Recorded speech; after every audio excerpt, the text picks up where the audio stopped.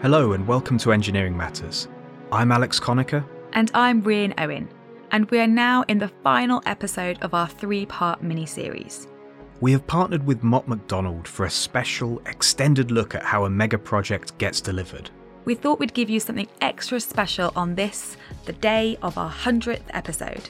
In the first episode, we were joined by Sama Ali, Michael Saville, David Donald and Mark Leggett to learn what it is that actually goes into making a mega project and the challenges it faces on its journey from a good idea to spades in the ground. In part 2, we were joined by Sama, Michael and Liz Baldwin, who looked at how project owners grapple with the complexity of these schemes, some of the most intricate yet colossal undertakings a society can embark on, and how they complement their own capabilities with industrial support. If you want to pause and listen to those episodes first, please go ahead. But if you are just here for the case studies, listen on, because in this episode, Mark Leggett returns to talk about London's New Elizabeth line, or as it was known during construction, Crossrail. We are also joined by Colin Lawrence, who is bringing his own experiences from New York's own metro mega project, East Side Access. So either go back and learn how we got to this stage, or strap yourself in and get ready for some lessons learned from two of the biggest tunnelling projects in recent times. First up is East Side Access and Colin Lawrence. My name is Colin Lawrence. I'm Mott MacDonald's global practice leader for tunnels, and I'm based here in New York. Colin's role means that no 2 days are alike, because he covers the whole world as far as tunnelling goes. Making it very exciting but challenging at the same time. His career spans decades and continents, but does that make picking a highlight difficult? No.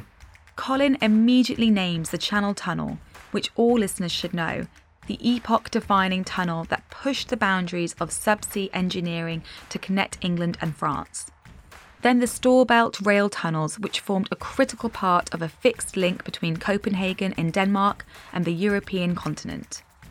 He also points to the Strategic Sewage Disposal Scheme, or SSDS, in Hong Kong, which called for major tunnel and cavern engineering, before he noticed a pattern in the work he was assigned.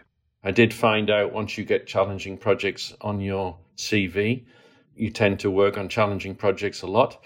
But they all really become challenging in their own right. Every tunnel project is challenging no matter how big or how small. Even micro-tunneling projects are challenging. But then came his move to the US and East Side Access.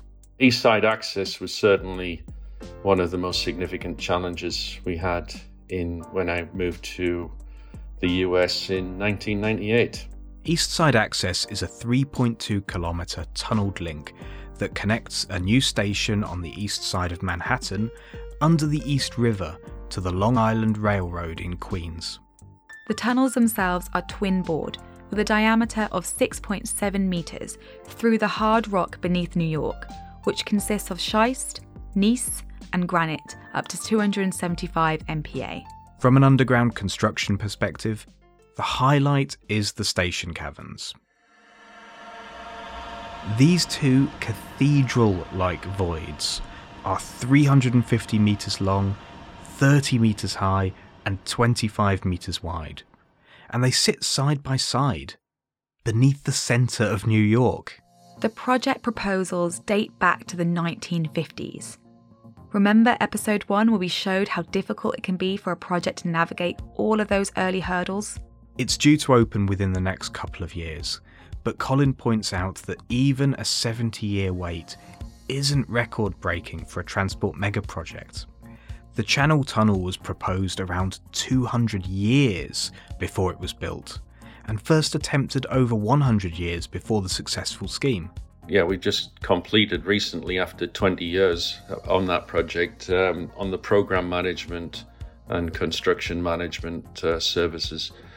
Working embedded with the MTA in New York. The MTA, the Metropolitan Transportation Authority. I think one common misconception is that tunnel engineers only design tunnels, they don't do program management. But from the moment Colin was involved, they had made some early improvements, reworking key concepts. There were many concept changes. I mean, the project is over $10 billion. You can imagine there's a lot going on everywhere. But one of the most significant early changes that I was involved with was the excavation of the station caverns. The project required to house the stations, there was twin caverns directly underneath Grand Central Terminal and the famous MetLife building. It used to be called the Pan Am building, which you might have seen on many movies. We were directly underneath those structures. It wasn't to the side, it was actually underneath. Those underground cathedrals that we mentioned earlier. But here Colin is the master of understatement. The scale of that task was quite large. In and around that area on the surface, you had a lot of high-rise buildings, headquarters of banks, residential, as well as Grand Central itself. And so when you're contemplating the initial assumed construction method for excavation was drill and blast. So here we would be blasting away these large caverns, trying to avoid noise and disruption and vibration to the structures immediately above us. So that was a risk going into looking at that. Drill and blast is an effective and understood tunnelling technique for hard rock. Holes are drilled in a carefully designed pattern, packed with explosive resin, then detonated in a careful sequence with millisecond increments between each blast, all to give a careful and controlled excavation. But it is still not ideal for a project under an urban centre. There is a lot more risk engineering. You can only blast at predetermined times, and you need to issue warnings to the people above. So when we started looking, well, what does that mean? Well, we can't take the blasted rock from out at the surface. We have to take it on rail 7 miles north. There was all sorts of constraints that we had to take into account. When you imposed all of those constraints onto this excavation method and the sequences we would need to go through to excavate the caverns, we were extending the duration of the project significantly from what had initially been assumed. So we looked very closely at, how do we do it differently?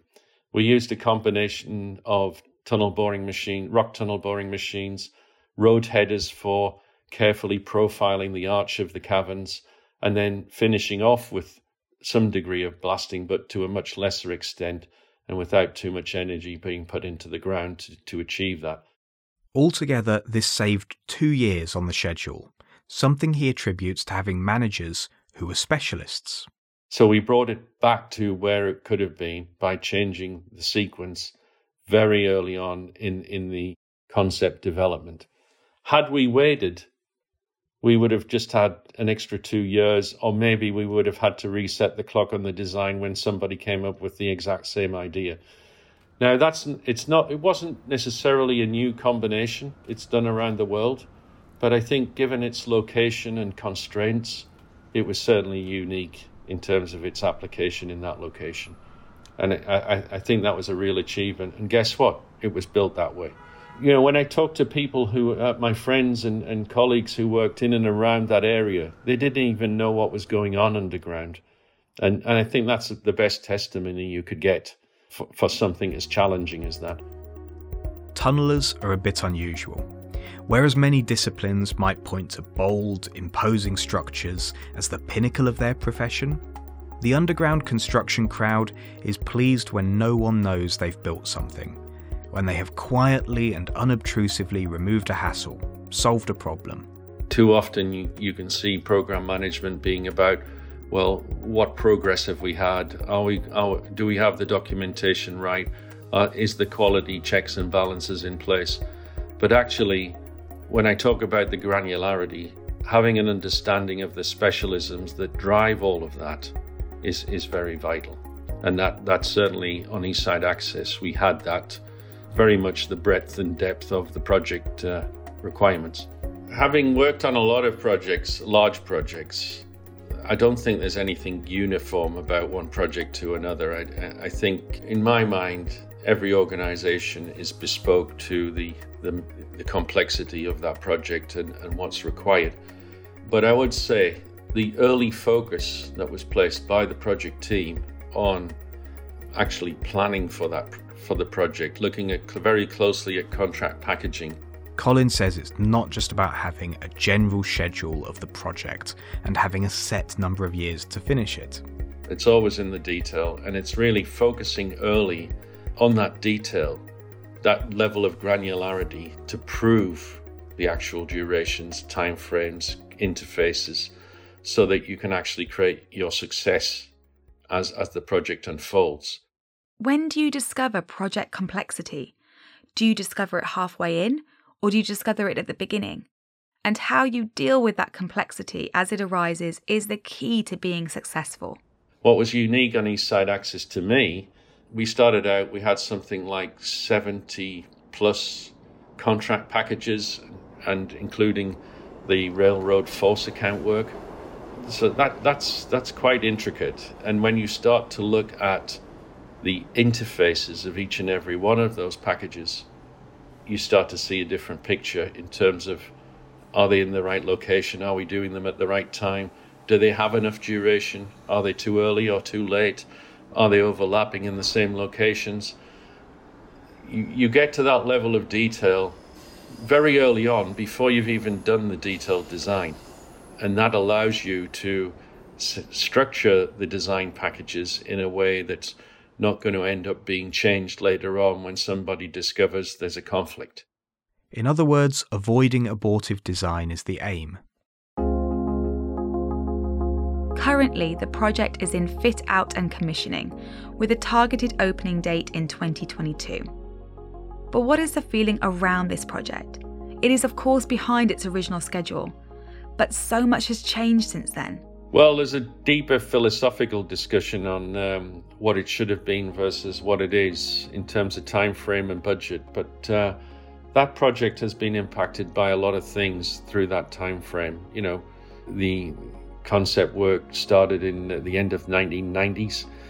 We've seen 9/11. We've seen Hurricanes Irene and Hurricane Sandy. We've seen major power outages in the region. We've seen funding breaks. Not just the project, but the entire world has changed and changed again since the start of East Side Access. You see this with all mega projects. Everyone's an expert when the first price gets announced, and then you're held to it. But what was the first price based on? What was the first duration based on? You hadn't developed anything. And again, it's the eternal discussion of what should a project cost? Well, how do you know until you've actually developed all the details? It can't be based on length of tunnels.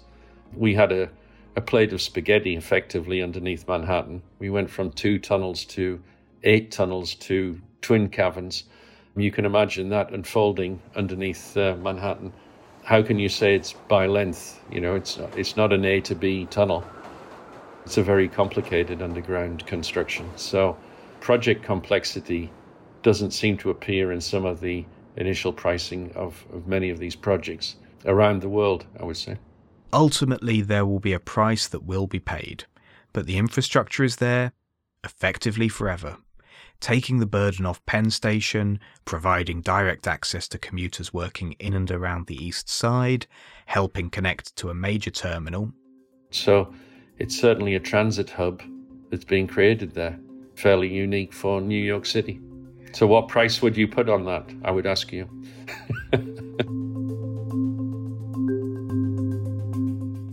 Now we move to London, and another project that is in the systems and fit-out phase. It is a tunnel project that became the pride of the construction industry, the biggest infrastructure project in Europe, and once a darling for politicians seeking a photo opportunity. But while the capital construction works were delivered on time, it has since fallen behind schedule and gone over budget. But again, from an engineering side, it has been a stunning achievement. Here's Mark Leggett, who spoke to us in episode 1 about the political struggles a project needs to overcome before it is approved. Crossrail is fundamentally an east-west railway underneath central London. It does connect, and it connects out to the west of London, I think you can get trains all the way up to Reading. And in the east, it goes down to Abbeywood and all the way out to Shenfield in the east. So it runs on the surface lines, east and west, and then goes into central London where there's underground stations and tunnels. There's a significant quantity of tunnels. So it runs right underneath central London, from Paddington through Bond Street, Tottenham Court Road, Farringdon, Liverpool Street, and then out into the East End at Whitechapel, a station at Canary Wharf for the Isle of Dogs, one at Woolwich out in the east. A hugely significant piece of infrastructure that has gripped the media for a decade. The key part, and I would say that being a tunneler, and I would say it because I was responsible for the alignment of the central section and the eastern section. The key part is the underground section in the centre. And like East Side Access, it was a long time coming. Initially conceived in the 1940s, named Crossrail in the 1970s, failed to get approval in the 1990s, and then became the scheme we know today in the 2000s. 21 kilometres of twin-bore tunnels with a 6.2 metre finished diameter straight through the spaghetti that is London's underground network. The one thing I would say about Crossrail is, well, I think it's a huge success story. Obviously, it's running late, and obviously people talk about its budget. I may be biased, but because of my history on the project, but I'm generally not that biased about projects. I think it's a huge success story. Why?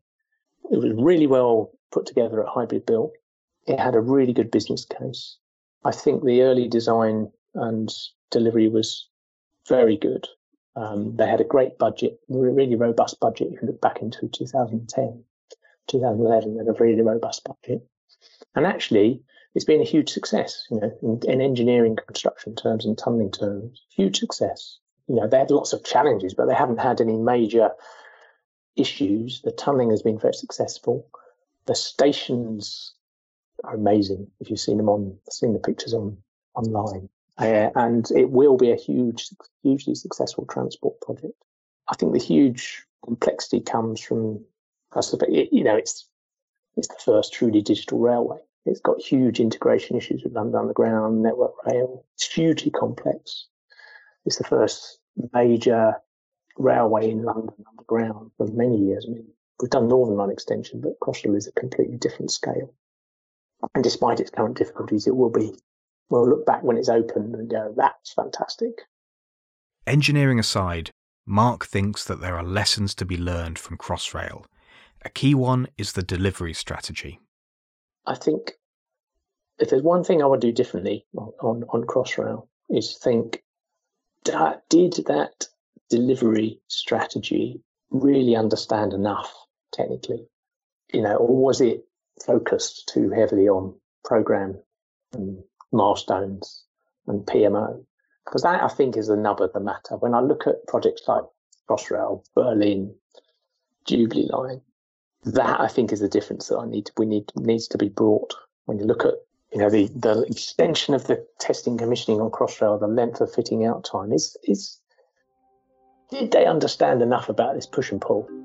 By push and pull, Mark is referring to the transition from the predominantly civils phase of the project, the push, and into the systems work, the pull.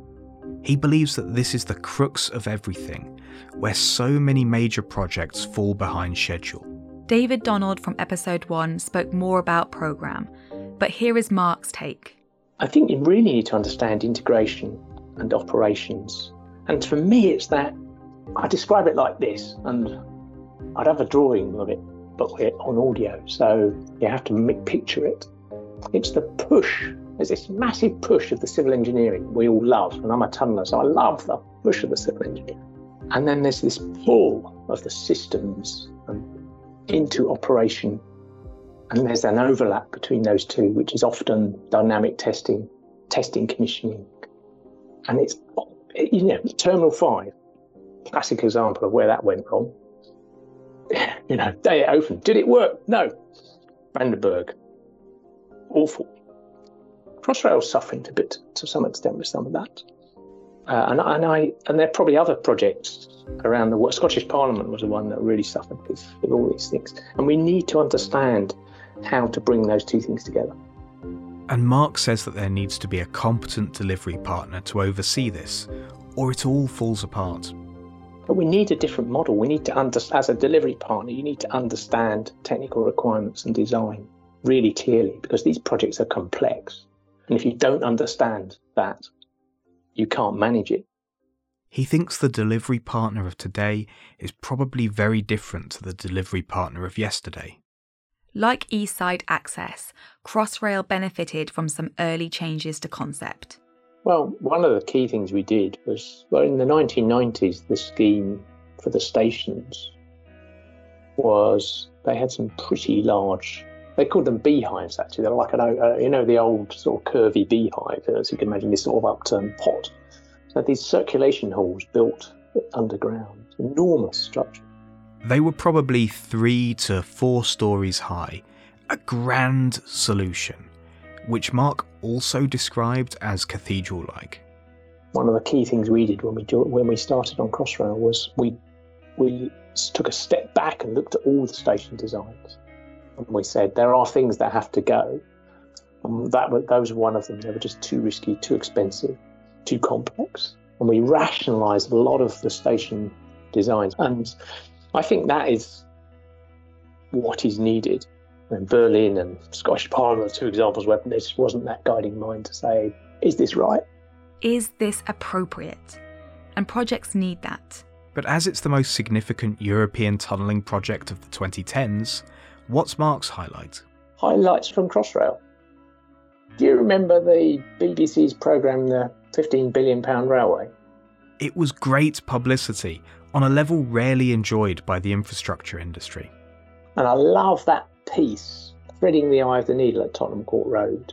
It's a fantastic piece where they drove the tunnelling machine about 800 millimetres above the running tunnels of the Northern Line and underneath the escalator at Tottenham Court Road Station. And it's a fantastic piece.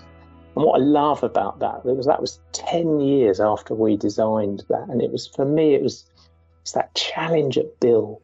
How much design do you need to do for any given piece of it? Because you're not doing a lot of design necessarily, but sometimes you need to do a lot. And it was that piece where we had to model it in 3D. We had to be really clear that we were going to make that work. Because Crossrail is literally threading the needle through loads of eyes all the way along through London. It goes up and down, and it passes all sorts of constraints. And it's really satisfying to then see a BBC programme about something that you've created that actually, thank goodness, worked.